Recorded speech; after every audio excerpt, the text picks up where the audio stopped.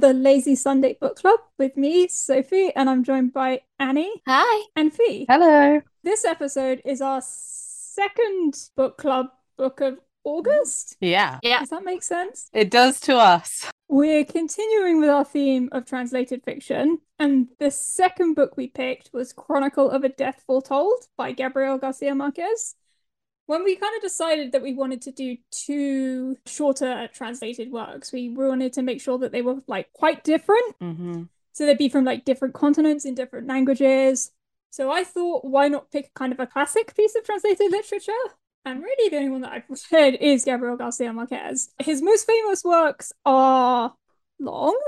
So I basically just picked the shortest book of his that I could find, which is why we ended up reading one that was, I think, like 75 pages. It was really short, which was great. I read it in like 3 days. It was great. Anyway, so for those of you that haven't read the book, here's a quick summary. Chronicle of a Death Foretold is told from the perspective of an unnamed narrator, and it's about the murder of Santiago Nasser. The story follows this narrator as he tries to piece together how the events leading up to Santiago's murder and how it is that every single person in the town knew that he was going to be killed and knew who was planning to kill him, and yet he was still killed. It's told from a journalistic perspective. Yeah, it kind of reads as a piece of like investigative journalism. He's going back to this town that he grew up in. He was a friend of Santiago Nasser. He's interviewing everybody in the town, asking questions, following leads, trying to put together a picture of how this happened. So the book kind of feels like it simultaneously takes place over a very short period of time, sort of the day of the wedding and the day after when Santiago is murdered, and also takes place over a very long period of time in the years after that. Santiago is murdered by the brothers of a woman whose name I have just realized I have now forgotten her first name. Angela? Angela. Angela Vicario? Yeah, I think Yeah, that's right. because on her wedding night, her husband finds out that she is not a virgin, and when asked by her family who took her virginity, she says that it was Santiago. At which point, her brothers make the decision that to protect her honor, they have to kill him, and they essentially lie in wait the following morning to wait to murder him in front of his house. And yeah, that is the plot of the book, I think. That is the whole plot. Yeah. Yeah. Eat your heart out, Wiki. I found this story simultaneously tiny and huge. Yeah. Does that make sense? That's what I Yeah. was thinking when I was describing it. I was like, oh my God, I am saying so much Yeah. for a book that was so short. And in my head, I'm like, I'm still leaving things out. Yeah. It has this sort of very I don't know if immersive's the right what word? What? But I was saying that there's a world of the novel that you kind of get stuck into. Hmm. It's like Um, being pushed into the deep end. And it's Yeah. like, swim. yeah. And you're like, And okay. he forgot to check that whether or not I had my phone in my pocket. You know what I mean? Yeah. Was not expecting that. Yeah. Was this the first time either of you have read anything by Gabriel Garcia Marquez? Yeah, this Yes. is the first time I've even Okay. heard of Gabriel Garcia Marquez. I was kind of expecting that in half because Annie keeps calling him Gabriella. Oh God, have I done it Every, already? not in this No, no, episode, no. but every time leading up to this, every time we've discussed this book, that this is the book we're gonna read, Annie has called him Gabriella. And every time she calls him Gabriella, I just think of High School Musical. And this is like the antithesis of High School Musical. So for an embarrassing amount of time now, I have 2 degrees in literature, and I have spent my whole life thinking that a woman named Gabriela Garcia Marquez wrote 100 Years of Solitude.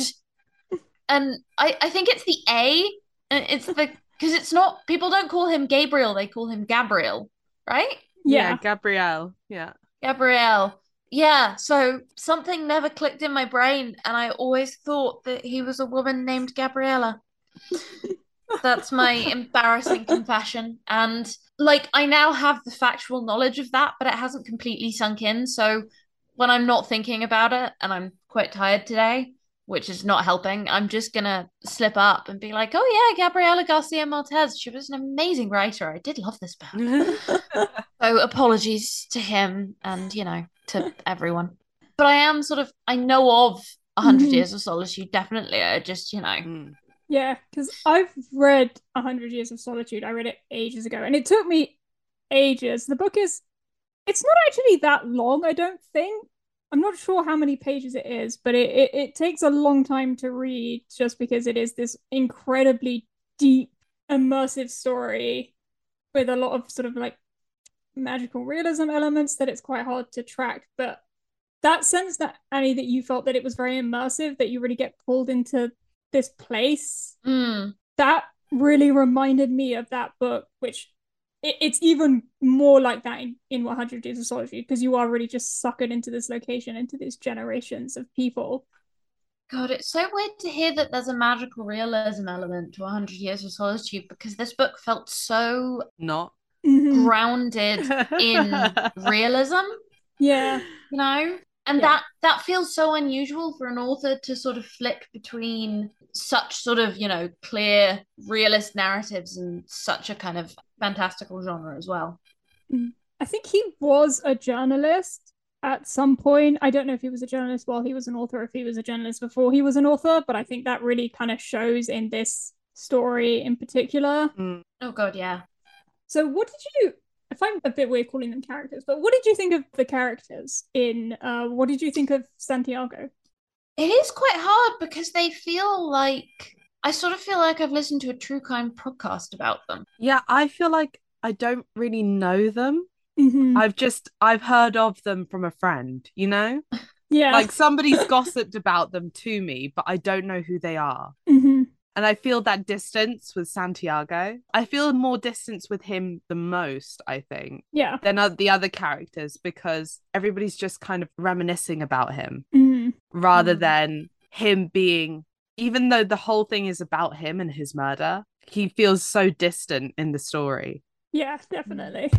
Do you know, I wanted to read more about it once I was finished, so I Googled it and I found this critic, Isabel Alvarez Boland, who apparently talks about this is the criticism that's cited on the text Wikipedia page, by the way, lest you think I'm some kind of academic or something. But she talks about the text's conscious fictionality, which is weird to me because I didn't get that at all. In some ways, I felt the opposite, that this felt like the characters felt real, not in the sense that they were well established, there was a lot of detail, but they felt real in that the things that were said about them felt like facts.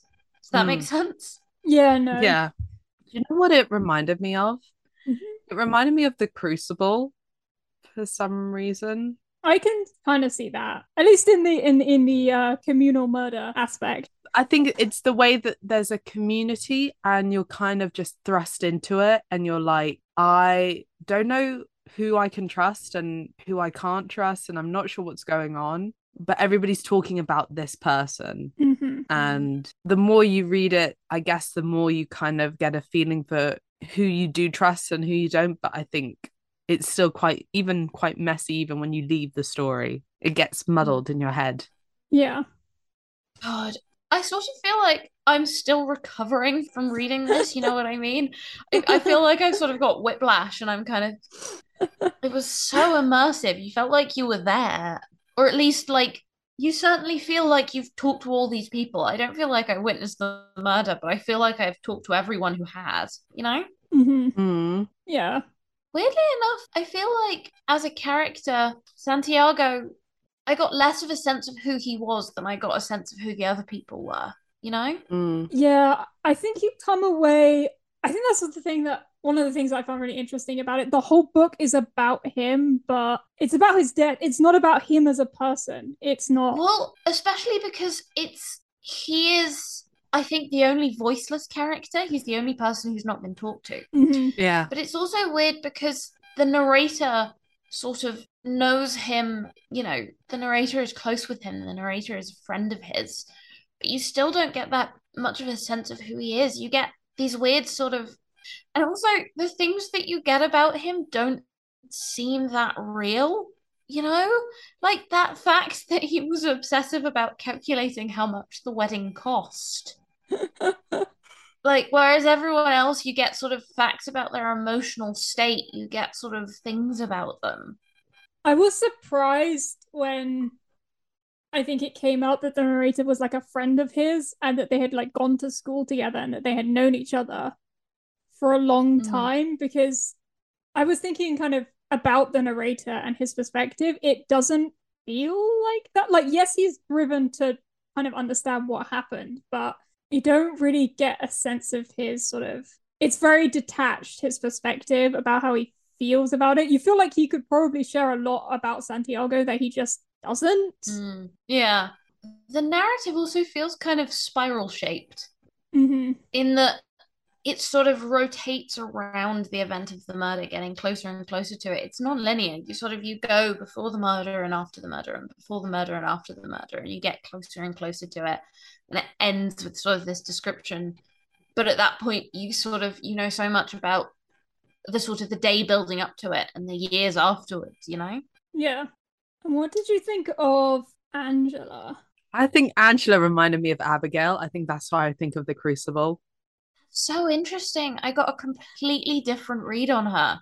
Okay, this is interesting. Do you want to explain? So, because Abigail's the one who lies about the witchcraft, right? Hmm. I saw Goody Proctor with the devil. Yeah. Well, I mean, I can kind of see that because it is. I mean, do you want to explain it, Fee? Like, kind of where you got that sense from? Well, so for me, I felt like Angela, when she always had this different motive. Mm-hmm. Do you know what I mean? It's like I never quite Mm. believed her, but it's not like that was I don't think it was being fed to me. I think it was just something I was wary about with her personality reading her. I, And I, I think, yeah, go on. I was gonna say because I think it was kind of floated at one point. Was she telling the truth? That's what I'm saying. Mm. Yeah, it's when she says who did this to you, and she says his name, and she says it so quickly, so rapidly, and I do think she knows what would have happened to say his name, to tell them. Mm-hmm. I think she knows that. And the fact that she still did that, even though she wasn't in love yet with, or was she in love with No, Banana at that point? the impression I got was that she fell in love with him after, Yeah, which so was the other interesting thing about her character. that was the thing. She fell in love with him after, right? So my head was like, so why would you throw someone that was your lover under the bus like that, knowing what your brothers are capable of, knowing what might happen, and being Mm-hmm. that death is the likely outcome of this. And so for me, I felt like, was it really him? Or is she protecting herself and she wasn't in love with him that much in the first place? And that's kind of what reminded me of Abigail. Like there's this ulterior motive for doing these things that are quite self-serving. So, oh, do you want to go No, first? no. Yeah, the only thing I was going to say was that I always kind of wondered whether there was someone else that she was like, was she in love with another person and she was Mm. protecting them? Because I think it's questioned at one point by the narrator, was he actually the one that took her virginity? Yeah. And I guess I kind of Mm. wondered, is she in love with another man in this town and she lost her virginity with him and she essentially just threw Santiago Nasser under the bus? Mm. But Mm. it's never really when you learn of all the other men in town, you don't really have anyone else that kind of comes up as an option. It's kind of That's what I think. I couldn't figure out anybody else she was trying to protect. All I could think Mm. of But was I sort of think mhm. there's a sense in which the narrative is uninterested in the question of who it was. It's just Yeah. interested in the question of whether it was or wasn't Santiago, you know? but I think that's why I feel like the narrator is unreliable Mm. to a certain extent, because I don't feel like sometimes he's focused on the truth of the death. I think he's just focused on the death itself. Yeah. Mm. Because I think there is also a point when he does ask her later, when he does meet her later, and she says, yes, it was him. But I don't know. I don't know if I fully believed her when she said that. I don't know. I had a lot of Mm. questions. What did you think of her? I always felt of her as someone who was swept up in something beyond her control. Mm-hmm. Mm.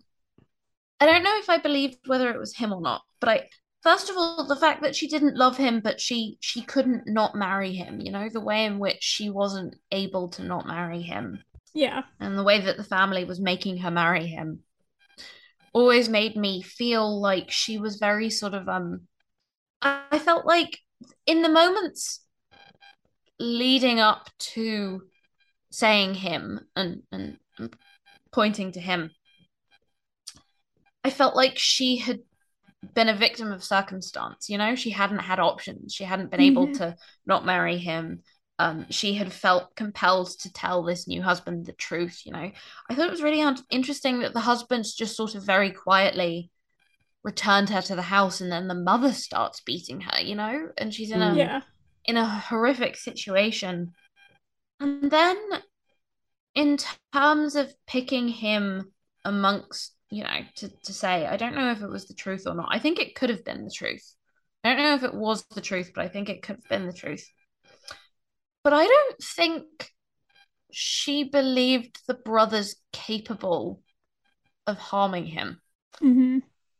Because I think, like, to me, that was like a key part of the story. The idea that, the brothers, obviously, they did something terrible, but they have this weird, like, jarring going back and forth between sort of that they don't regret it, but they also seem traumatized by it. They seem very uncomfortable, and it seems like a lot of the people in the town don't like. One of the reasons why it's not taken seriously, although not the only reason, certainly, is that no one believes that the brothers will do it. They're not. Hmm.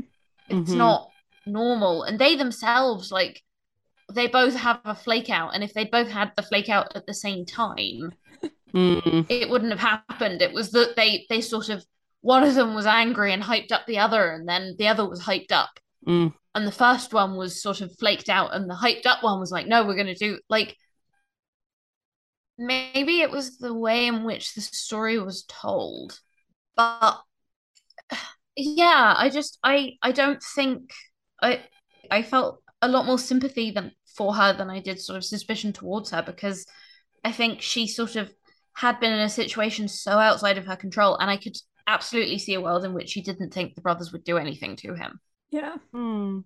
I don't know. That's kind of one of the other questions that gets floated is, do we think that the brothers were trying to get people to, do you think they were trying to find a way out? Because they went around telling absolutely everybody, and they weren't even really hiding the knife. Isn't it said deliberately at one point that they were looking for someone to stop them? I think that's what the narrator thinks, but again, it's hard to tell Yeah. whether that's what he thinks or whether it's like a fact. But you do kind of get the sense that that does feel right because they do tell an awful lot of people what they're planning Mm, to kind of an insane degree if they really were actually trying to do this effectively. Mm. You would probably not tell mm. everybody in town what you were planning. Yeah, I think they were looking for a way out, but then I don't know, you know, I don't know. I just find the behavior confusing because it's very hard when you're reading the story to figure out what you trust and what you don't trust because there's some things you do trust don't necessarily tie in with one another.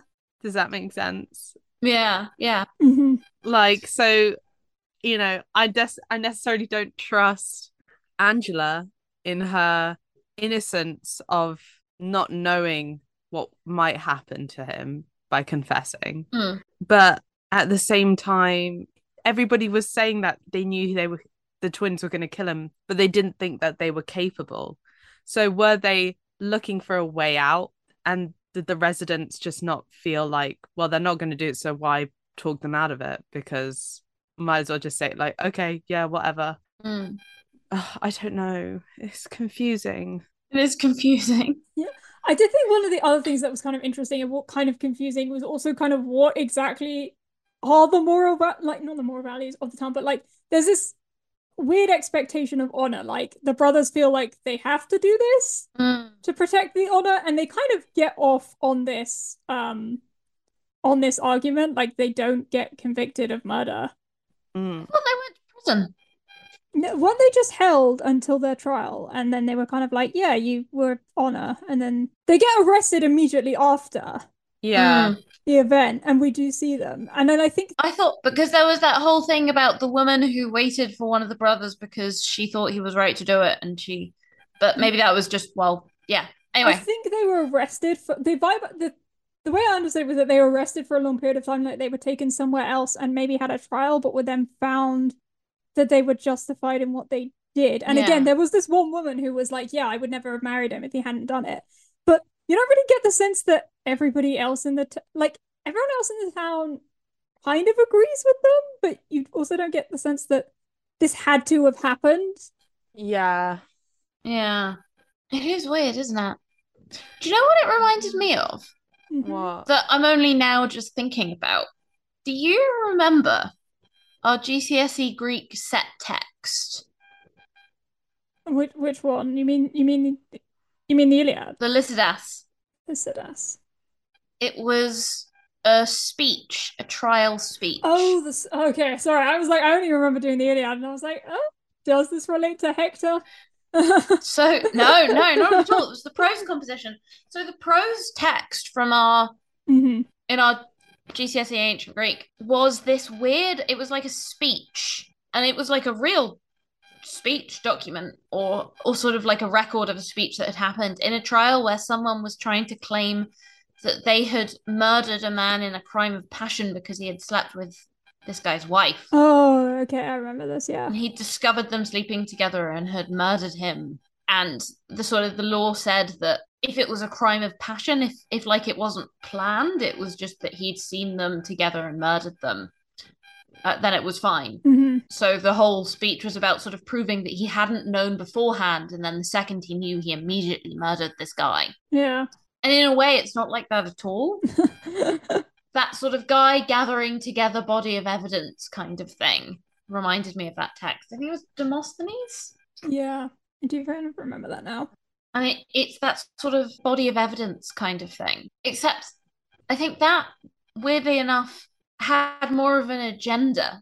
I wasn't sure what this was doing, except sort of, I didn't get the sense that the narrator wanted to persuade me of anything, or that he wanted to, because like he ruminates on whether or not Angelica Angela is telling the truth, but he never sort of comes to a conclusion. It's more just that he's sort of stuck on the murder. It's this event in his life that he can't move Mm. past. Yeah, it's hmm almost like this is a trauma for him and he almost wants to unpack it, but it's not necessarily, I don't know, it just didn't feel like it was moving. It felt like a very stagnant novel, Mm, despite being like moving around time and stuff like that. But I don't know, I just felt enclosed in this community. hmm Yeah. I mean, I think, mm, yeah, I definitely feel like that was kind of like sort of part of it, that they are all kind of stuck because there are no like full answers. I think he is kind of going around in circles. He's like, Mm, but did mm, did he do it? But does that even matter if they believe that he did? Could they have stopped it? Well, yeah, he kind of comes around at all the points when this could have been averted, but it still happened. So he's just kind of left mm, circling this incident that he's sort of, it's almost like he's approached this to sort of unpack everything about it, has sort of gone through that process mhm. and is mm. now just still left with the same thing that he had when he started. Yeah. It's weird, isn't it? It's definitely not kind of cathartic in any way. Oh God, no. You are not going to find any catharsis in this at all. Can I ask, because Sophie, you've read his work before, Mhm. how does this narrate, like the way the story is written and described, are there any parallels between his other work, or is it quite unique in itself? Okay, so I did read 100 Years of Astrology like 10, 11 years ago, so it's a bit hazy in my mind.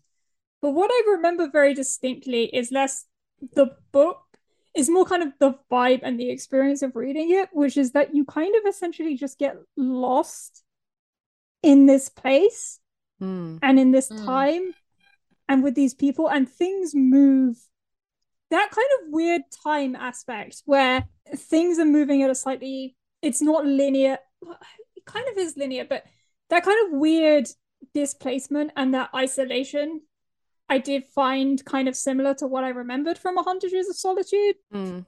But in other ways, yeah, it's very different in that the whole magical realism element, which is a large part of 100 Years of Solitude, is completely absent from this work. There is no magical realism in this at all. Well, there's not, but one moment that did feel vaguely magical realism, or something about it had like an otherworldly vibe, was the moment where the husband turns up very suddenly with all of these unopened letters. Mm. Like when you said that thing about magical realism, it immediately made me think of that moment because that has, in the midst of this very sort of dour and real and stressful book, that had a kind of unreal quality to it. I felt like I let out a breath I didn't know I'd been holding in. It was weird. Mm-hmm. That moment was quite strange. I mean, I guess because again, but Baynard is this kind of Yeah. mysterious figure in the story. He just sort of appears in town. He is very wealthy. He comes from like a military Colombian family. His father is like a very well-known general, I think it Mm-hmm. was. General, yeah. But he is, and he just decides that he's going to marry Angela. Doesn't really call her. He just kind of decides that he's going to marry her, and she doesn't really have any options in this. She can't really say no. He's very rich. And he just kind of decides that he does whatever he really wants, really. Like, he just decides he's going to buy this old man's house. Oh, that was devastating to me. That The was old really man's sad. house. Yeah, he just decides he's going His to marry. widower's house that he just decides he's gonna buy and then like forcefully buys, and the old man's devastated and Yeah. Oh, that was so sad. yeah. But yeah, essentially after what happens with Angela, he is kind of devastated. He just kind of Yeah. remains in his house and is then sort of taken back out of town by his family eventually. And then he's not really seen or heard from again until he Comes back to Angela. Mm. And their whole relationship is just Oh, it's so weird.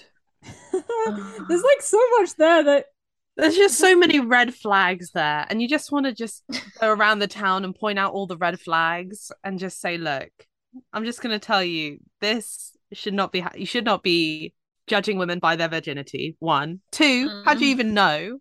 How do you know she wasn't into it? 3, like, why do you condone murdering people?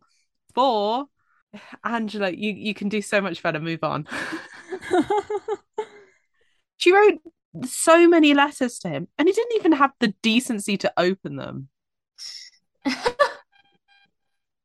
Yeah. He just turns up, he goes, okay, so what now? It's like, I'm sorry, hang on. There's a different deal on the table here now. You've not opened the letters. 2, you're bold and you're just like turning up with a suitcase. You need to give me some backstory here. Like, this guy, honestly.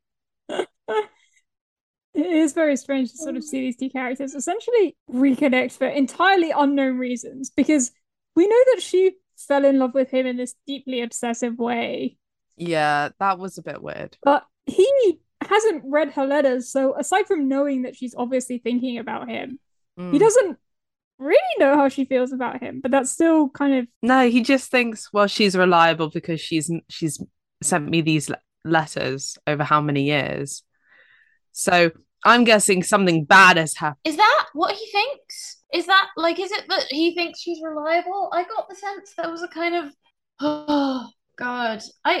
You know how we've talked about how my love of Jane Eyre proves that I have the absolute worst taste in men? Yes. Please, Annie, don't. I do know what you mean. There is kind of something not it's not romantic, but there is something I just want to know more about what exactly is going on in this man's head. He has not the reactions that you expect him to have to any circumstance. I'm sorry, I'm just living in the world of 2022 and I'm not giving this man any reason I'm not giving him any reason for me to. Sort of felt like it was a happy ending for those two characters. I don't.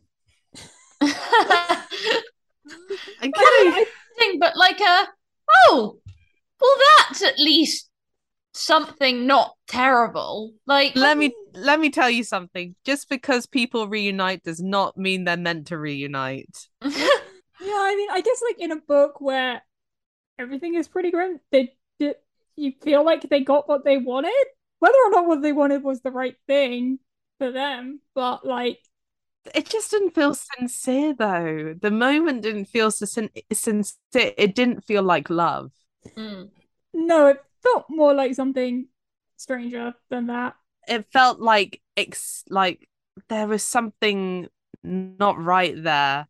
It almost felt like settlement or closure, but it wasn't love. mm. So here's what's interesting to me. This was inspired by something that actually happened. Oh yeah, I think I've read that before. A murder that took place in 1951.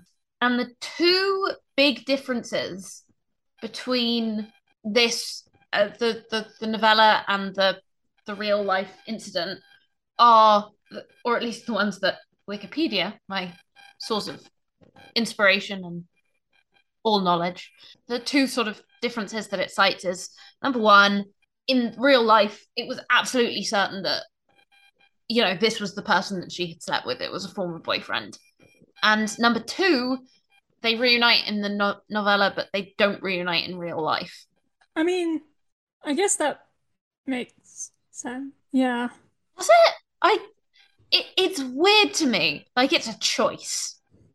Yeah, I feel like I can sort of understand him adding this sense like this air of ambiguity to like whether or not it was him. Oh Like God, absolutely. I think that that's from like a a literary perspective makes a ton of sense to me. The whole reunion thing, yeah, that is weird. yeah. It's an interesting decision to add that, Mm. and I don't think I fully understand why. I don't understand it, but I like it. Not in a sort of, I think it's a good thing and they're happy together kind of thing, but I think it's a really interesting choice. I'm still thinking about it, and I think that moment, the quality of it had this weird unreality that was so sort of separate from the rest of the novel. Mm. hmm It was probably the most unexpected thing. Yeah. Which is especially weird in a book about events that are sort of tragic and unstoppable. Yeah.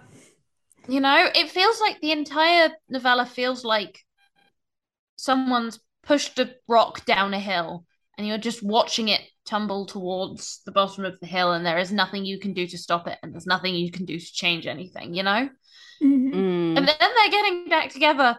Sort of feels like the rock magically appearing at the top of the hill again or something. Like, Yeah. and you're just left looking at the crushed houses that the rock left in its wake? Mm. Yeah, it definitely adds a sense of, I guess, a deeper sense of tragedy to the whole thing because Yeah. maybe that's why he did it. Because it's in the end, they end up where they started, and Santiago's murder hasn't changed anything for them. Yeah. Their story kind of got interrupted by it, but at the end of the they arrived at the same point, and that's Mm. kind of awful in a Mm. way. I agree, actually. That's interesting. There's this weird kind of Gatsby-ish quality to it, in that if she is lying about it being him, right? hmm Yeah. And if she did sort of know what would happen, they're sort of two people who just all of the obstacles in front of them got crushed and they eventually ended up exactly where they knew they would. You know? hmm Mm. There's a sort of Daisy and Tom element to it. But I sort of don't see that for her. I don't think like there's a weird tragedy to her as a character that doesn't completely sort of square that circle. But I do think there is a sort of tragedy to the fact that they ended up together anyway? Yeah. I guess there's also a tragedy to the sense that like, did she end up with the only man that would accept that? Like, was he really just the only option available to her Oh. after this? And that's pretty depressing. to think about. No, spinsterhood was always an option. I mean, yeah, spinsterhood is a very valid Yeah, option, but it's but also but her family was already poor. yeah. Hence why they wanted her to marry these guys Yeah. because they were rich. So for her to end up as a spinster, that is a burden for her because she has no financial freedom. Yeah. When isn't she making money as a seamstress? I kind of Yeah, assume. but Yeah. not enough. Probably not enough to and she would have to stay at home with her parents probably. Um Mhm. I don't know the ins and outs of the culture, but I'm guessing from what I've heard of other stories where it comes to women and uh, like religious women and marriage. It was a topic that really put me off the story. Hmm. Yeah. Yeah, I didn't like it. I didn't like, I felt this story was very male point of view around an around a female. I have to say, Yeah. one thing that gave me an enormous sense of relief was the fact that they didn't kill her. Like Oh yeah. in a case of honor-based violence, the fact that they Yeah, actually murdered the man and not her just gave me an overwhelming sense of relief because that could have happened. Like, not to make this even more depressing, but that did give me a huge sense of relief. I was like, oh, thank God. yeah. But she did get a beating, Yeah. and it's not like Yeah. she didn't suffer No, loss. it's not that she didn't suffer. It's just that But I think, I just got really upset. Not upset. I just like, I found it really, it was just an off-putting story for me. Just talking about all these actions were men on for men. Do you know what I mean? So he returned her because he didn't want to be a man married to a non-virgin, and then the Hmm. brothers wanted to kill him because I don't know if it was necessarily for her sake or for the family's it was sake. for family's honor. It was the family honor. So for family's honor, and we end up with a dead man, and it feels all just testosterone based. Do you know what I mean? Like Mm. this whole story is revolving around men, opinions of men. Yeah. It felt like there were so many women in this story who we didn't spend enough time with. That sounds weird. So the novel keeps on sort of brushing up against these women who are sort of not just I don't want to say these women who are living under a patriarchal system, although that's what I mean. Like these women who are their lives are dictated by the stuff of men, Yeah, you know? yeah, And we get close to thinking about them, but then we return to him again. yeah, But not in a valuable or interesting way. We return to him without. And I couldn't tell if the novel was doing that on purpose or not, if the novel was aware of that. So it starts with his mother, and we learn that his mother was in a sort of loveless arranged marriage and that she loved the son but not the husband. And then we get the cook who was only the cook because his father had had an affair with him. And then when she was sort of done with him, he was like, oh, okay, you can be the cook now. yeah, And the cook's daughter, who it's not clear if Santiago is assaulting the cook's daughter or it's just accepted that he will at some point. But that whole reason is why the cook doesn't warn Santiago about the murder. Hmm. Um, mm-hmm. and then, you get Santiago's fiance and Angela herself. But the narrator is uninterested in sitting with these women and thinking about the world in which they live under, thinking about, I don't know, them. Yeah, I kept on coming back to the cook and the cook's daughter. right. Yeah. The only person I gave a pass to, honestly, was the cook because I was like, Yeah, you know what? Fair enough. You're trying to protect your daughter. yeah. I give you a pass. Everyone else, you were pretty negligent in not taking this shit seriously, but I can understand the cook and her actions. Well, but also what's interesting to me is that she was the only person who thought that it was going to happen. Mm-hmm. No one else took the brother seriously, but she was. If it is a book about patriarchal violence. Mm, She was the person who understood, who both took it seriously, but also was like, yeah, go ahead, kill him. You know, you'll be doing me a favor. mm. Yeah. No, it's definitely a very heavy book. I did get like partway through it, and then I was like, oh, and then I realized how young everybody was, and I was like, what the fuck? Did I pick a book about honor-based violence and serious youth violence when that's what I work in? I was like, what the hell am I doing? I'm an Oh idiot. my god, how young were they? I'm pretty sure he was only like 21 or something. Yeah, they were in like their late teen. Early She was 20s. early I think the males were The early men, 20s the and women were the younger. women were like younger. They were in their teens, I think. Yeah. Yeah. But I mean, I assumed because this book was written in the 1980s, Hmm. and I'm guessing the journalist is talking about a murder that was taken part in place in the past. Hmm. So I guessed around 60s. So the actual murder took place in the 50s. In the 50s. Okay. Yeah. Also, do we get a clear sense of when this is set, like No, time-wise? I don't think we no, do. I don't think we I do. think that what you get in terms of time is that this was written in the 80s and it's 17 years after the event that Angela Hmm. reunites with what's his name. Yeah. So there's a sense that this is something that happened sort of at least 17 years ago. So, yeah, so I wasn't too shocked by the ages. Oh no, no, the ages were. I mean, yeah, the marriage, but like, I was still like, wow, this is a this was a serious topic to pick for a book. Yeah. But yeah, it was a heavy book for something so short. Mm. But it reminded me of a book that would get taught in school, in high school. Oh yeah, it's rich in a way that's easily analyzable, you know? Yeah, Yeah. exactly. Like of Mice and Men. It's Exactly. short and Yeah, it's rich yeah, and it's yeah, Hmm. yeah. yeah. That's all I have to Yeah. say.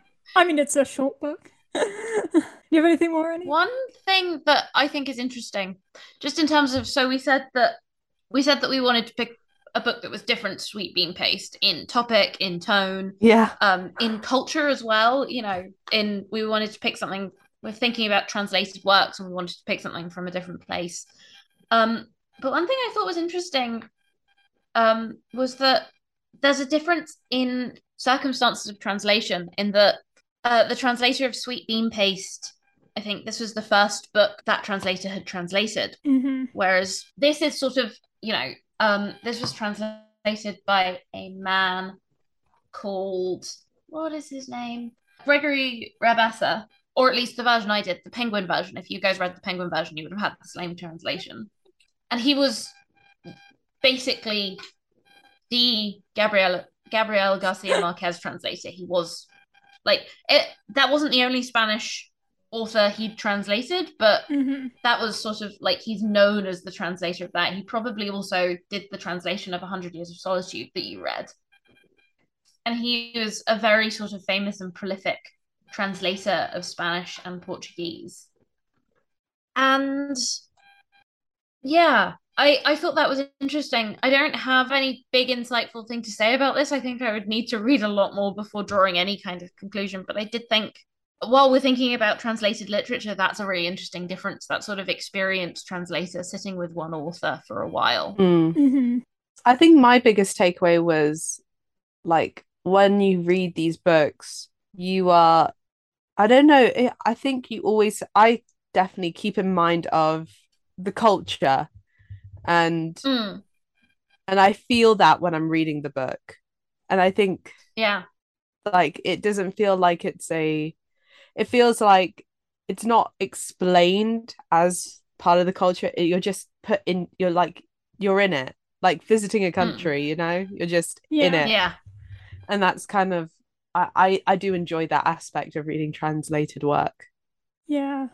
And once again, there are Mm, kind of, I think a lot of his works are kind of rooted in Colombian history. And again, there are kind of references to, I think it was Bayard's father was a general, and it was kind of suggested, oh, he had a part in X War or something. There were kind of like allusions to the history that like you're not gonna fully understand. Well, I wasn't sure whether that was history or fiction because he is he's mentioned as having fought against Aureliano Buendia, who is one of the main characters of 100 Years of Solitude, apparently. Wait, so is this a part of the same universe? Woo! Brief references are made to Marquez's earlier novel, once again, Wikipedia, every podcast's number one source. Brief references are made to Marquez's earlier novel, 100 Years of Solitude, with Beardo San Roman's father being mentioned as having fought against Aureliano Buendia, one of that novel's main characters. That's pretty interesting. Oh, this guy is just like, yeah, I'll just casually just throw in my other work. Yeah. This is not. It's a real Taylor Jenkins read. Yeah. Yeah. Oh. And again, that's kind of another thing that makes it so hard to like root this in a time period because I'm like, is this a specific time that this happened? And it's like, nope, this is in fact a part of one of my other books that is incredibly hard to keep track of when things are happening. It's great promo though. Like, oh, there's a character in another book. I should go read that. It's like, yes, you should. This did make me want to read 100 Years of Solitude, but like in a bit, you know? Yeah, you Give should. me a I definitely while. want to reread it, but Mm. takes time and also, Mm. yeah. Yeah. I would like to read at least 3 simple, easy, delicate novels, and then I'll think about 100 Years of Solitude. I think he might have some short stories that have magical realism elements to them. So it might be good to maybe like ease into that. Oh my god. Sorry. Just while I'm floating around the Wikipedia page with this book like a student who did not do the reading. This novella was adapted Oh yeah, into a Broadway musical. I saw that. I was like, okay. I know of another novella that was also adapted into a Broadway musical with very upsetting themes. It's like that must have been a fun musical. Good. 1995. If anybody doesn't get my reference, I'm talking about Spring Awakening. I sometimes forget that musicals can be serious and dark. But yeah, Spring Awakening and this, and yeah. This book's an unlikely pick for a musical just because don't musicals often have a lot of like introspection, like characters with like there aren't songs used to like provide characters inferiority. Yeah, I think it would be a very different. Yeah. Oh, apparently it was driven more by dance than music. Dancing, singing, speaking, and posturing. Oh, okay, that makes a bit more sense because I was like, I can't imagine any of these characters having like a long emotions-based song. Do you know what I mean? I could about was it the mother with the dream? And she was like, Yeah. I can't believe I mixed up the symbolism of the dream. Trees and birds. It's like, oh, it's all right. I don't think it would have made a difference if I'm quite honest. Okay, moving on to ratings. Annie, do you want to give a flyover of the rating system? I will, but Uh-oh. I think this is a one last flyover, and then moving forward, like, I'll do a very, very quick one. I need to work on getting it up to speed because I feel like every time I sort of slow down the progression of the recording with like 10 minutes on my rating system. Okay. We rate things based on how we would buy them or not buy them, as the case may be. A 1 out of 5 is don't bother with this. A 2 out of 5 is get it from the library. A 3 out of 5 is buy it in paperback. A 4 out of 5 is I would splash out on the hardback.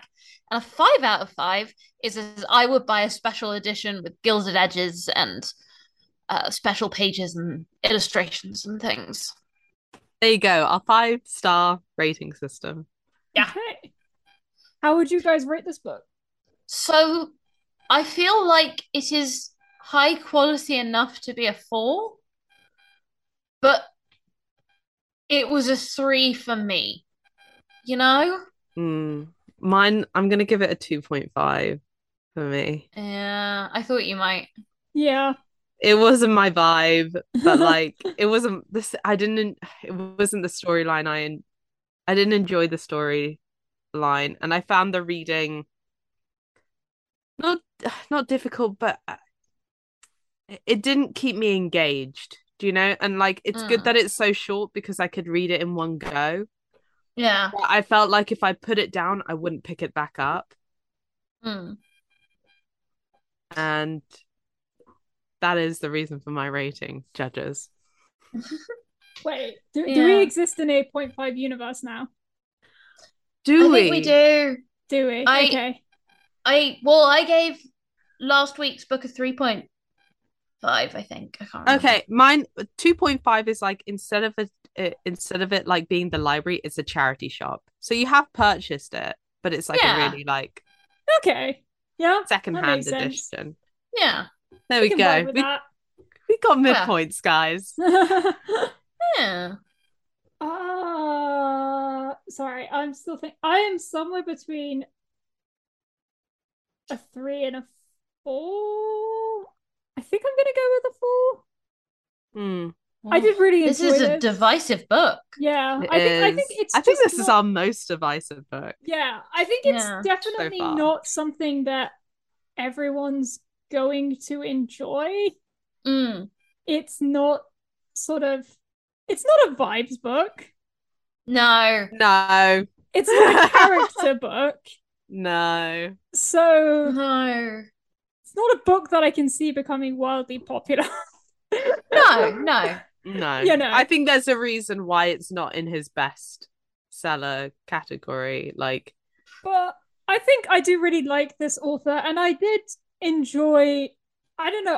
I did enjoy reading it. I think, and I don't know. I just found it really interesting, and yeah, very sad. Mm. But that kind of just I don't know. it does give me like sad girl vibes, you know? Yeah, I think also there was just something about I don't really know, but I don't know. I found something very compelling in kind of that central conceit of it being like this was ultimately preventable, but due to so many kind of just due to the way that everything worked out, like this long sequence of events, you can see how it ended up where it did. Like it makes sense that it happened in its own internal logic. And I just also really like Mm. the way that he drags you into places Mm. and Yeah. into these towns. And this book is so short, but you get so immersed Yeah. in the Mm-hmm. world. Yeah. Yeah. And I think that really kind of sells it for me. Mm-hmm. Yeah. So yeah, this is definitely our most controversial pick so far. So for me, it's one of those books where I'm not sure I enjoyed reading it so much as I enjoyed having read it. Mm-hmm. You Right. know, I enjoy thinking about it, I enjoy talking about it, but I found the reading of it really distressing. It's like an Yeah. intelligent book, you know, you like I liked reading it because I feel smarter for getting through it, but I doesn't mean I enjoyed reading it. No. I think I would like to read more of his. This did make me want to read more of his works. It's sort of, oh, yeah. I think I'm going to stick with his three, but like, I feel weird because I know it's better than three, you know? Yeah, but Yeah. that makes sense. I think ultimately, like, it Yeah. wasn't. It was still kind of yeah. There were times when it was like upsetting for me too, but I guess it just kind of got weighed out by how much I enjoyed kind of thinking about it Oh afterwards. no, it was so good. It was so good. Like, I think in 6 months, I'll think of it as a four, but I'm still slightly traumatized from the events, you know? Yeah, that's fair. Okay. Yeah. So last Should we talk about yep next month's book club? yep. Do you, Ooh. For all you book talkers out there, you're gonna yeah be excited. Yeah. yeah. You're going away from me picking weird books. And also, we're once again doing the thing of forcing ourselves to read a book that we want to read, but never will read without having to read it. I feel Um, like we could do a series at the end of this. If we get through enough book talk books, we could do an episode of how reliable is book talk. yeah, Exciting. I also enjoy Um, this as a you guys dragging me into reading book talk books that I otherwise just would not have. Like this, like my mom has this book. She must have bought this book when it came out, but I was just like, Yeah. I just never would have read it if it wasn't for this. I'm just like, yeah. cool. Anyway, the book is, drumroll please, Duh. I don't know what that was. The Secret History by Donna Tartt. Book Talk's other favourite book. The dark academias out there. Yeah. And I'm very excited to try and read this one in the sort of hours before we start recording. I'd like to see you try. Don't challenge her. And once again, we're going to be breaking it into two parts. So we're going to be reading. Do we have a chapter point for when we're stopping or a page point? Okay, so this is 629 pages long. Lovely. Nice So- and juicy. So 315 would be the midway point. That's okay. Oh, that looks like there's a pretty good. Oh, okay. There is an almost perfect split. There is book 2, which is on page 304. Perfect. Okay, perfect. So we're reading book 1 of The Secret History by Donna Tartt.